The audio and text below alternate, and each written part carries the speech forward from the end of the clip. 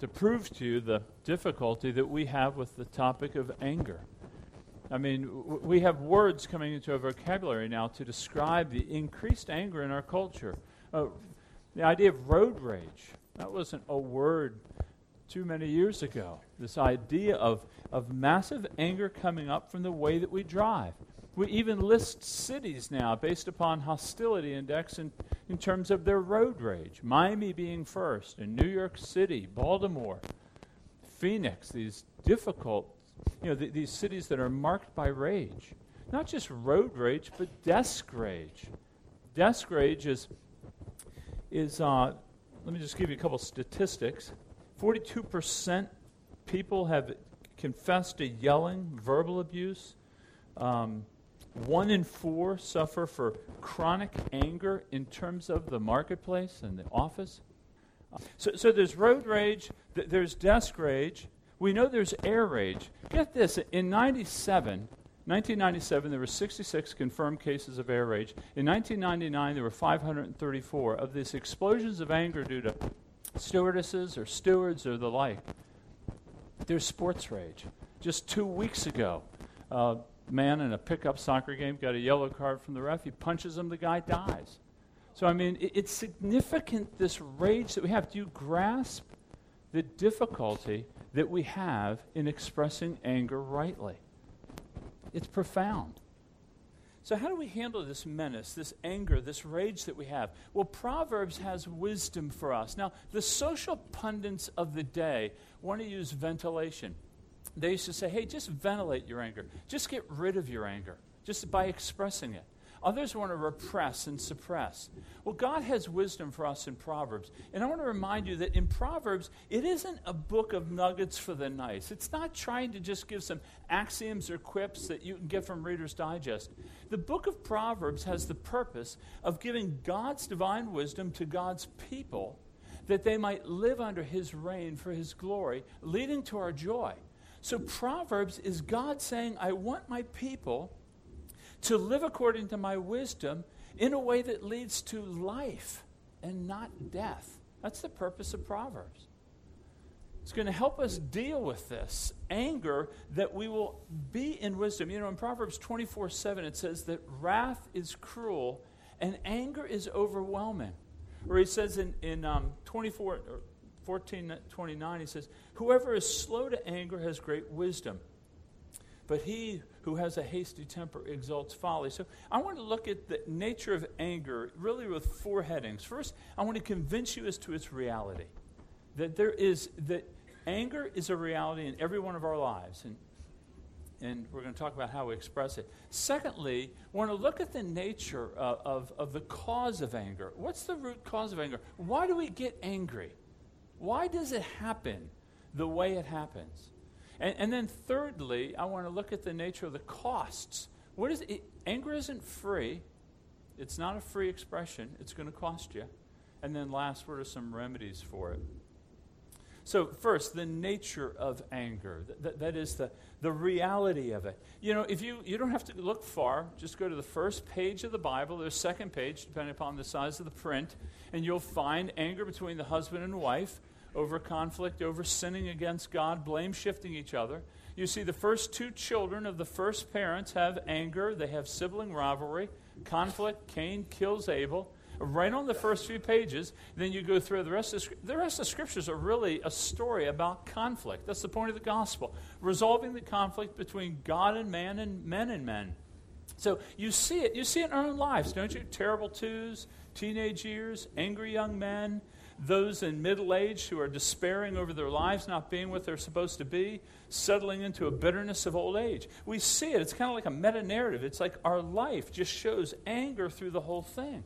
But I don't want you to think for a minute that it's all unrighteous anger. We're going to talk about that. But let me remind you that there is a righteous anger. I mean, Paul tells us in Ephesians 4:26, be angry and don't sin. There is a righteous anger. God has a righteous anger. Do you realize in Psalm 7:11 we read this? It says, God is a righteous judge, a God who feels indignation or anger. Every day he feels it. So there is a righteous anger, and this righteous anger is rooted in the very character of God. So God has anger, and it's a righteous, it's a good anger. In fact, when Moses asked God to reveal himself, he says, God, show me your glory. Of course, Moses couldn't see his entire glory, but he says, I'll reveal part of myself. And here's what he says in Exodus 34. The Lord passed before him and proclaimed, the Lord, a God, merciful and gracious, slow to anger, abounding in steadfast love. Do you understand that God's anger is birthed out of his love? That anger, righteous anger, is an expression of love. Now, I think you get this. I think you understand it. If you love someone and injury or threat or danger is coming upon them, the love that we have motivates us to rescue them, right? A child in a burning house, they're not going in there because of some other reason. You don't go in. It would be odd for you to go in and save a photo album and not a child. You go, you risk it for the child because you love the child. So God's anger is expressed and it's birthed out of love. Timothy Keller calls this love in motion, protecting one that is threatened. In fact, Chrysostom, who was called the Golden Mouth, he was a great preacher of the 4th century. He says this, he who is angry without cause sins. He who is angry without cause sins. But he who is not angry where there is cause sins. For unreasonable patience is the hotbed of many vices. This idea, if you have a cause and you don't move with righteous anger, you sin. To see your child suffering an unjust treatment and to not move, we would never consider you a worthy parent. Becky Pippert adds to this. She says, think about how we feel when we see someone we love ravaged by unwise actions or relationships. Do we respond with benign tolerance as we might toward strangers? Far from it. Anger is not the opposite of love. Hate is. And the final form of hate is indifference. God's wrath is not a cranky explosion, but is settled opposition to the cancer which is eating out the insides of the human race, the one that he loves with his whole being. So there's a righteous anger that is for those that we love who are threatened. Jesus exhibits this, right? In Mark chapter 3, when he wants to, and he goes to heal the man with the withered hand, and he incurs the anger of the Pharisees who don't want him to heal on the Sabbath. That's a day of no work. They had confused their understanding of the Sabbath, and Jesus is angry at them over the hardness of their heart. Or in John chapter 2, when he cleanses the temple over its use as a place of commercial business, he's angry with them because he loves the people of God. He wants them to worship God, and yet they turned it into a carnival. There is a righteous anger, but what we struggle with most is really an unrighteous anger. And you know the difference. You know the difference between a righteous anger and an unrighteous anger because the unrighteous anger usually has us at the center of it. In other words, we're no longer concerned with God's name and God's glory and God's purposes or the victimization of some innocent, but we're really concerned with our name. We're concerned with our purpose is being thwarted. There's a self-interest. There's a self-protection that we usually are seeking to protect. That's what gives birth to a unrighteous anger. Now, when you look at your lives, where do you see and what levels of anger do you see? When you look at your marriage, for example, marriage is a place of anger for many of us. It's probably one of the primary places of anger that we have. This place that's supposed to be safe and secure, we have great anger with our spouses over they're not doing or we're not doing what they want us to do, in this conflict, in our parenting, perhaps in your workplace. Where is the greatest level of anger that you have? And how do you express your anger? I mean, are you an exploder, kind of a 4th of July scream therapy, pound the pillow? Are you a glacier? Do you want to freeze people out by going silent on them, making them, punishing them by your refusal to engage them? I mean, are you a retreater? Do you kind of retreat back and withdraw under the auspices, well, I'm just going to protect myself? I mean, do you tend to be a plotter? I'll get it back. Just give me time. Give me time. I'm going to wait for the right time, and then I'll strike. How do you respond? Are you a denier? I can tend to deny. I'm not angry. Christians are classic at this. I'm not angry. I'm not angry. We're just lying to ourselves, and we're not even being honest with ourselves. I share with you about 10 years ago, this woman in a church, the first church I pastored, this lady was a member of the church. We were cleaning the membership rolls, and so we're removing members that don't attend. Seemed to make sense. So I went to her, and I said, well, I wanted to talk to her and ask her, She goes, no, I want to be a member of the church. I said, that's great. I said, do you want to come to the church or just be a member of the church? And she said, well, I want to keep my membership there, but I don't want to come. As I began to unpack some of the struggle that she had, she referred to a story when she was a kid that she memorized a Bible verse at Vacation Bible School and didn't get the candy she thought she should get. It gets worse. And she was seething over that issue. And so I said, when did it happen? And she said, 1906. She was 6 years old. She was a 96-year-old woman. She told me the story with crystal clarity. She had held on to that nugget for so long. She had massaged it. She worked it. It was like a precious jewel to her. This anger just being hardened and fastened so that everything that had anything to do with the church, she found problems with because of that issue. Do you understand the depth of your anger right now? I mean, what's your story? What are your thoughts here? Are you angry? To whom are you angry at right now? Why are you angry? The reality of anger is great, and I find that Christians, by and large, don't want to admit to it. They don't want to recognize the reality of the anger in their heart.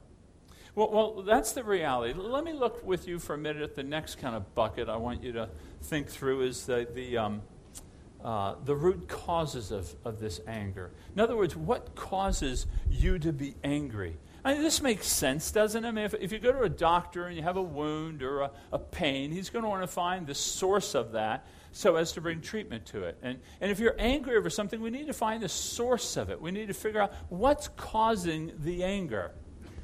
To just think that you're angry. See, what I find is that we Christians, but also you non-Christians here, we misdiagnose the source of our anger. We tend to find our anger rooted in situations like, I had too much traffic today, or the boss didn't recognize me, or I'm not feeling very good, or I didn't sleep very well, I'm really tired. Or we kind of root our anger in situations that may provoke anger, but they don't cause anger.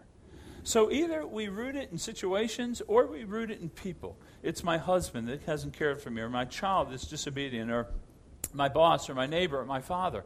We tend to root it in situations or people. And the common theme among most people with trying to discern the cause of their anger is that it's outside of ourselves. It's external to us. We rarely look at anger as being from within. And that's really what the Bible teaches. The Bible teaches that most of our anger, that is, the anger that we have towards someone or something, generally is caused from within. It doesn't mean that they aren't part of the package as well. But the anger we have in response to their actions is from within. We see this in Proverbs chapter 4:23. It says here that keep your heart with all vigilance, for from it flows the springs of life. The heart is what gives birth to the good and the bad. And this is said even more clearly in Ecclesiastes 7. He says, be not quick in your spirit to become angry, for anger lodges in the heart of fools. Jesus said the same thing in Mark 7. What comes out of a man is what defiles him, for from within. Out of the heart of man come evil thoughts, sexual immorality, murder, adultery, coveting, wickedness, deceit, sensuality, envy, slander, pride, foolishness. All these evil things come from within, and they defile a person. So you have it coming from within. Now, James says this, but he amplifies it. He says, what causes quarrels and fights among you? Is it not the desires that battle within you? Is it not the things that you set your heart on? In other words, what is the cause of our anger? The cause of our anger is our heart. In other words, we set our mind, we set our heart on something. And it may be something good. It may be something right, like a good marriage, or a strong leading husband, or a better job or more security. And when we set our heart on that thing, we make it not just a good thing, we make it an ultimate thing. And once we make it an ultimate thing that we really need that to be happy, then when we don't get it, we get angry. This is the idea of what Augustine called a disordered love.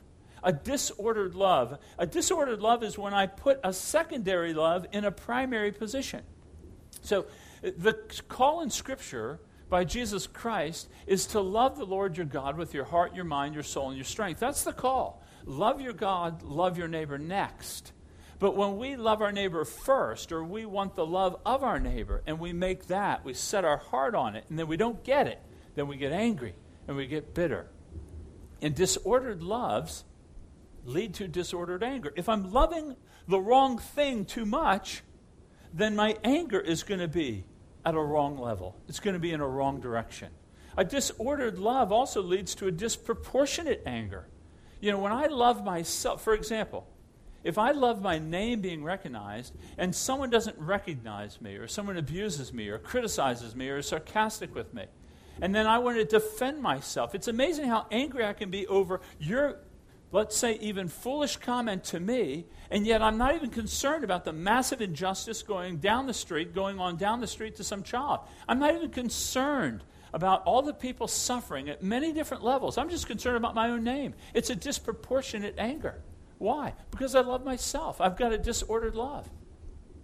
So the issue is, it's kind of like when the mother loves her child and wants her child's love so greatly, she won't use restraint, perhaps. She won't bring discipline. Maybe she'll give the child everything she wants because she's so desirous of wanting the love of the child that she moves and she puts that above her own love for God. And then when the child acts in a disobedient or mean-spirited way or doesn't respond the right way, then her life is destroyed. I can't believe my kids are a mess. I mean, part of it may be that the child has some issues, no doubt about it. But there's a disordered love. And it causes anger, it causes fear, it causes frustration, it causes bitterness. My life isn't the way it was supposed to be. How do we know the way our lives are supposed to be? The order is love God with all your heart, your mind, your soul, and your strength. Now, I realize that you're going to try to find your situation in between those poles, and there's a lot of details to your life that I don't know, but it begins with, do we have ordered loves? Do we love God with our heart, our mind, our soul, and our strength? So the cause of much of our anger, I think, is birthed from within. So ask yourself, if you're angry right now, who are you angry with? And why are you angry? And is your anger generally more about you, or is it more about the injustice to another or the name of God? And is your anger godly? What's it over? Is it something that you expected or you demanded or you've attached some valuable meaning to and you haven't gotten it and that's why you're angry? I mean, if we don't go through this hard work of trying to test and weigh our own heart, then we're just going to be angry people forever. So the reality of anger is there. We all have it. The root of anger, generally, at least the response to it, is coming from within. Now, again, please hear me. I want to be heard as balanced. I'm not saying that people haven't sinned against you. I'm not saying that you shouldn't have cause for hurt or, at points, stress. But remember this. Most of what causes anger is not the action towards us. It's how we interpret the action. So if someone does something to me, that may hurt, but then I imply motives and I interpret their action as they don't love me, they don't care for me, they don't want me.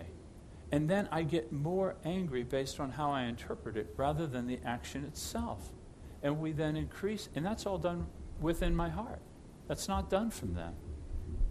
So I want to sober us to the reality of what this is going to bring in our lives if we're not mindful of it. In other words, what are the costs of this anger to you?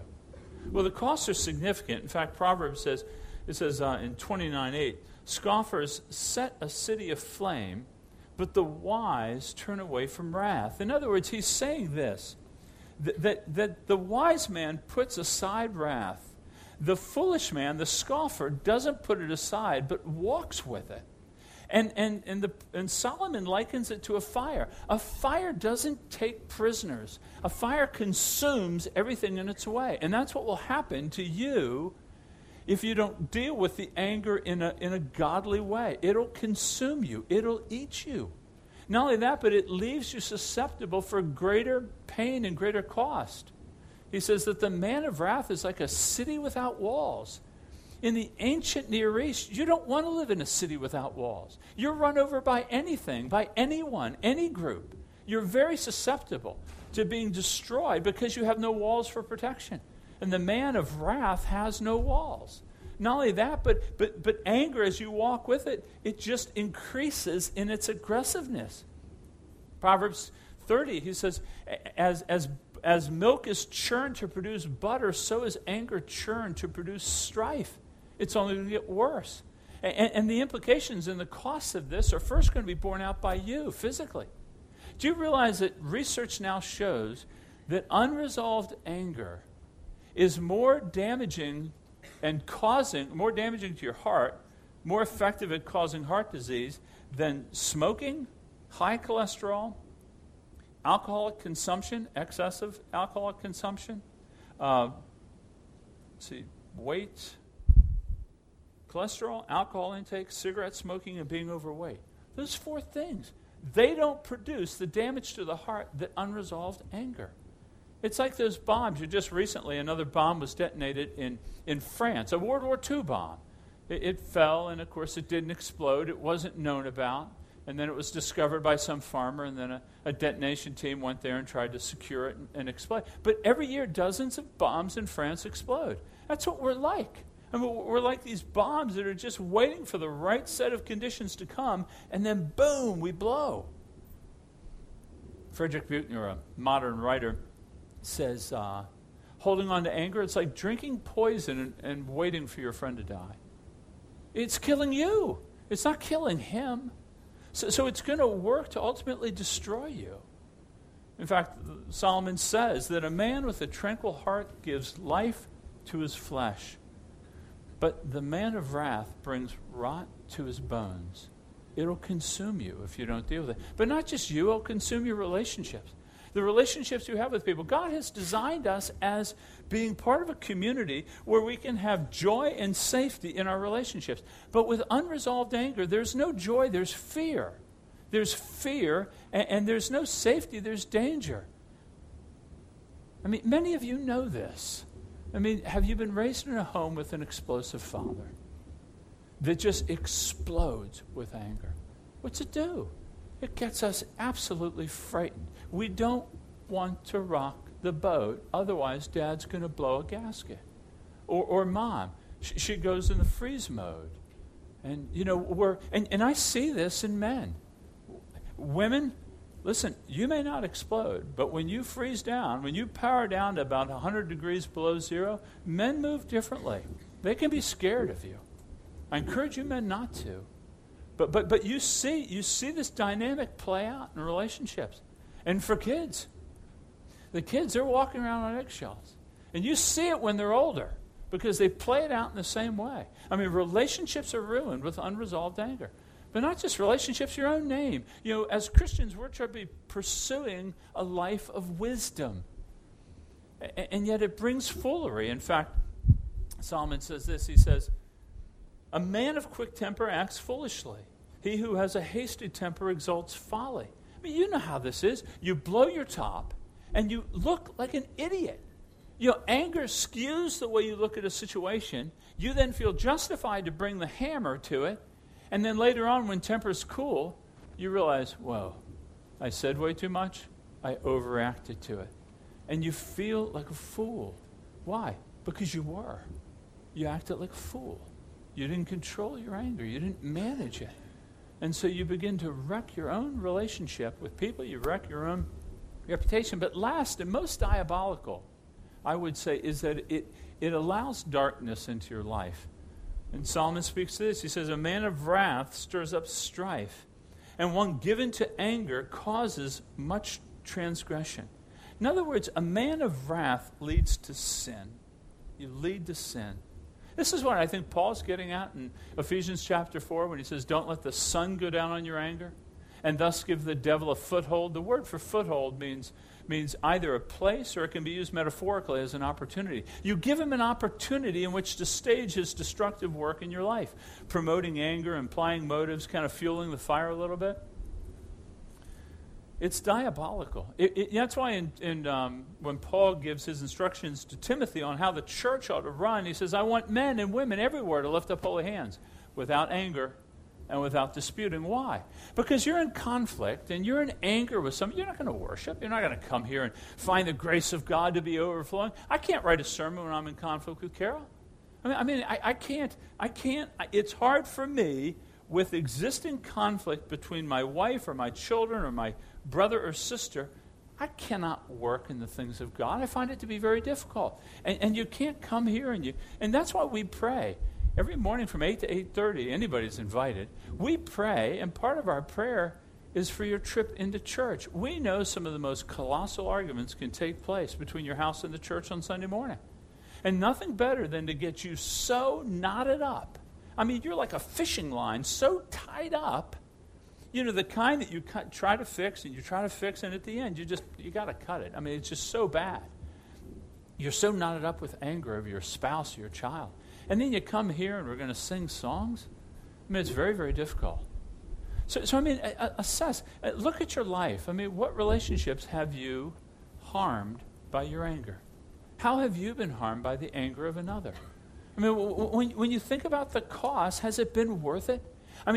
To blow it off your chest and to clear the air with somebody, has it been worth it, really? I've tried to justify it. I remember back in college having just an air-clearing session with a friend, thinking, I'm going to straighten him out. That's the way we're going to do it. We're just going to clear it out. But it ruined a relationship. We tried to put it back together. It never really got back to the place that it was. So what harm have you brought? What harm have you incurred? Think about these things. So think about it. In Psalms, we're talking about anger. We've looked at the reality of it. We all have it. It's part of human nature, part of fallen human nature. But we do see that righteous anger is part of divine nature as well. And then we see the root causes of it. Ultimately, it's going to be from the heart. And then we see the cost or the repercussions of it. And so what do we do? How can we remedy this issue? Remedy it. How do we deal with it? And I'm going to talk about, I think, this in greater degree next week. But let me just give you a couple things to think about in terms of remedy. Number one, I would say we have to admit that we're angry. And this is a hard step for us as Christians. You have to admit that you're angry. As I said, for a while there was this idea of ventilating. Ventilating is a way to deal with anger. I'm going to vent it. That's the way I am. You hear people say, hey, I just got to clear my chest. I got to get things off. I'm a straight shooter. I'm going to tell it the way it is. That's the way I do it. Watch out for them, steer clear, get out of the blast radius. Because a person like that, they will take you in their sights at one point and you're toast. They have a nuclear, it's bad. I remember my mom, we used to call the Italians, I'm just Italian, that's the way it is. I'm like, gee, I wish we were Polish or something. Because when the Italian stallions started galloping, everybody looked for cover. So ventilation is a way to exacerbate the problem. In Proverbs, it says clearly, 29:11, a fool gives vent to his spirit. Don't just vent it out. Even the American Psychology Association has come back, finally. I love it when they always do that reverse move, No, ventilation is not a good thing now. Ventilation, even the secularists understand it only fuels the fire. But some people, they want to vent it. The other group, and this most of us, is we want to deny it. We want to repress it and suppress it. Well, I'm not really angry. And it's like an addictive drug, really. We hate to admit it, that we get angry. But if we can't admit it, how can we ever resolve it? It doesn't, to admit it, folks, if we get this idea that we really are sinners that need the gospel every day, then I think we would have the freedom to say, yeah, I've got an anger issue. Yeah, I'm really mad right now. I don't even know what I'm mad at, but I'm really mad. Even that starts a process towards reconciliation. Have to admit it. How easy is it for you to admit? Can you admit it? I find it to be a problem. I mean, many times in conflict with Carol, our conflict sometimes revolves around vehicles. And I say, I'm not angry, and I can feel this pressure building in my chest. I'm not angry. And we have to say, yes, I am angry. I may be wrongfully angry right now, but I am angry. So admitting it is the first step. The second thing is to query it. That we want to query it. We want to ask, why am I angry right now? What is causing my anger? And you got to slow down to do this. You have to slow down. In fact, Solomon encouraged us. He says, whoever is slow to anger is better than the mighty, and he who rules his spirit than he who takes a city. He's saying, if you can slow down with your anger and query it, question it, analyze it, examine it, you're better than the man who can capture a city. Now, to query it, what I mean by that is when I get angry, why am I angry? Is it over me? Is it over some perceived need that I have? Is it some fear that I have? Am I expecting somebody to do something and they didn't do it? There may be a legitimate complaint I have, but does it give me cause to grow angry with the person? Is it godly? Is it ungodly? Am I as concerned about God's name and his honor as I am my own name and honor? But if you don't slow down, you'll never query it. So I remember this years ago, both the girls were young. They were upstairs. One of them had a bit of a lip, I'll just say. And she was exercising it well, what felt like for years.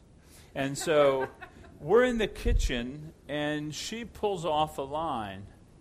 And they're upstairs, Carol and I are in the kitchen, and I remember starting to jog to the stairs. I wasn't exercising. I was going with the intent of bringing some significant loving correction. And I remember going up the stairs in sections of 4. I felt like I had wings. And I remember from the distant I hear this voice, what seemed like 1,000 miles away. Count to 10. That was from Carol. That was her wisdom. So I remember going 1, 5, 10, and I timed it perfectly. So when I got to the step and I got to the child, I was ready. I'd done my count to 10. I'd been a dutiful husband. And I didn't bring any love and correction. It was pure wrath.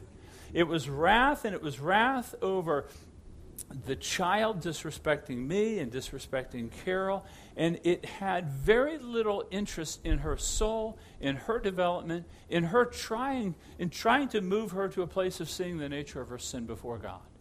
That was lost in the wake of me flying up the stairs. It was lost in me not being able to exercise a degree of self-control, to think. And if I could play the whole song again, what I would have done is stop and think, why am I angry right now? Well, there's a legitimate sin that needs to be dealt with. There's no question about that. But how I dealt with it was the ability to deal with it was lost in my inability to be slow to anger. So query it. Ask yourself, why am I angry right now? And if it's just selfishness or if it's perceived need, then confess it, repent. Just ask God, give me grace, Father. I'm perceiving I really need this. I'm not getting it. Would you please be sufficient for me? I mean, it's just asking God to be sufficient to you when you need it. You may have legitimate needs that aren't being met, and it does lead to fear. Ask Him for grace. Ask Him for the Spirit to help you. But you won't do that step if you don't query it, asking it. And then thirdly, and most importantly, I would say that you want to consider Christ in this. You know, when we are offended, now I'm not saying that when you act with anger towards another person and you see that, then you need to go and repent, and that's part of next week.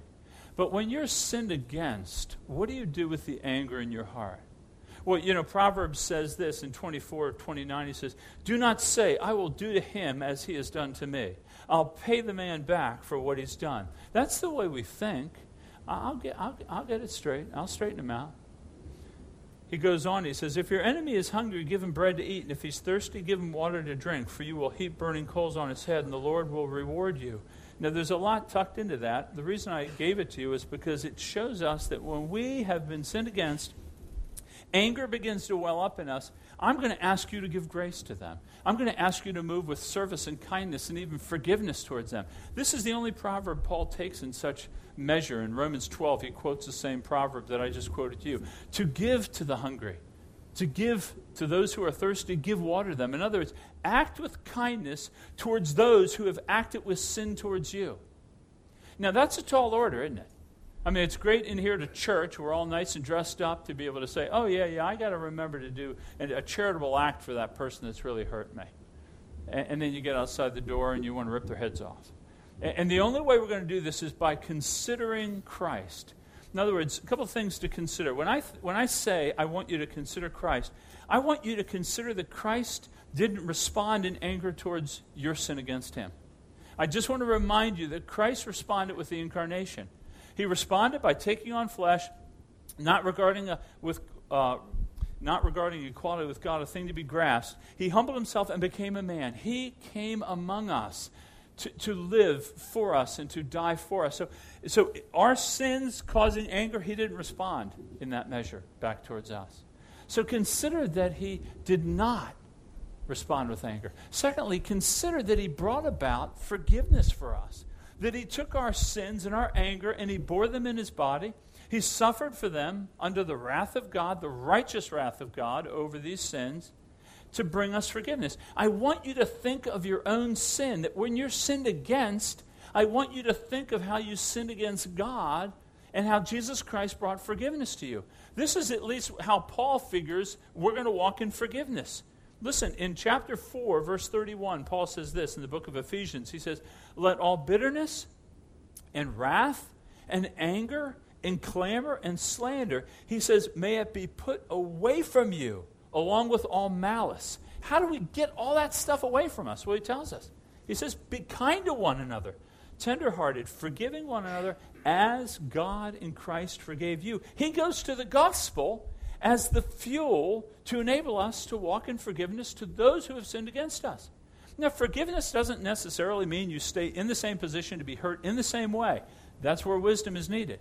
But the gospel is able to fuel us. So when I think about or go back and read Matthew 18. When I think about my sin to God, their sin against me begins to shrink. It begins to evaporate in its size.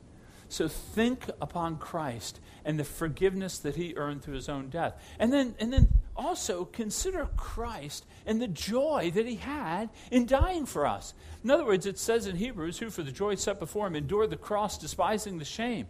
In other words, Jesus saw the redemptive end of what his work of forgiveness would achieve.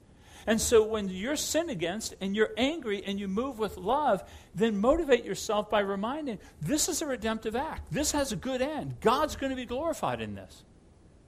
And then I would also say, remember this. Remember that Jesus has plenty of wrath for the sins of people. What do I mean by this?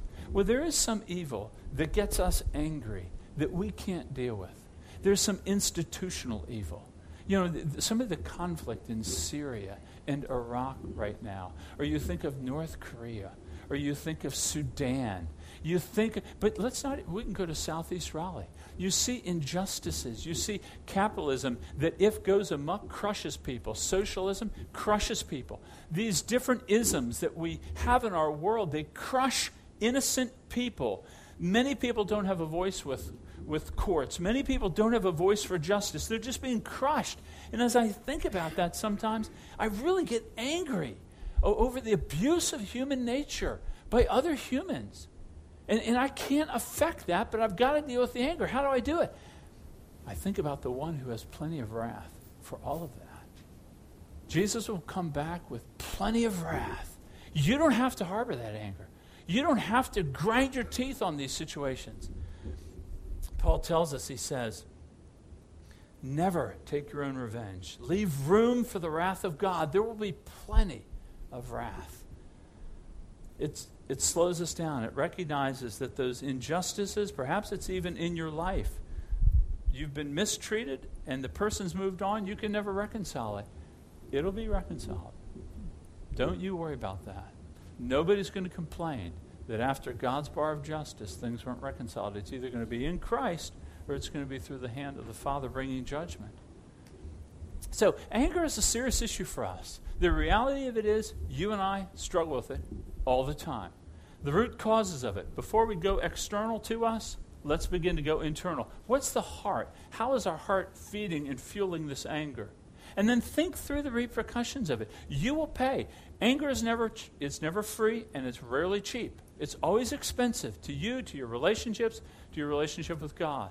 And think through. Let's admit it first. That's not doing anything than admitting what we all know. We're all sinners here. We all get angry. So now that's on the table. Let's just admit it. Let's be slow to anger. Query it. Why am I angry? It's going to lead to confession, or perhaps it's going to lead to reconciliation. And then consider Christ. I want you to think about the gospel. The gospel is sufficient for you and I to deal with our anger. So let me pray for us, and then I'll orient us to the table, and the elders will come forward to serve us.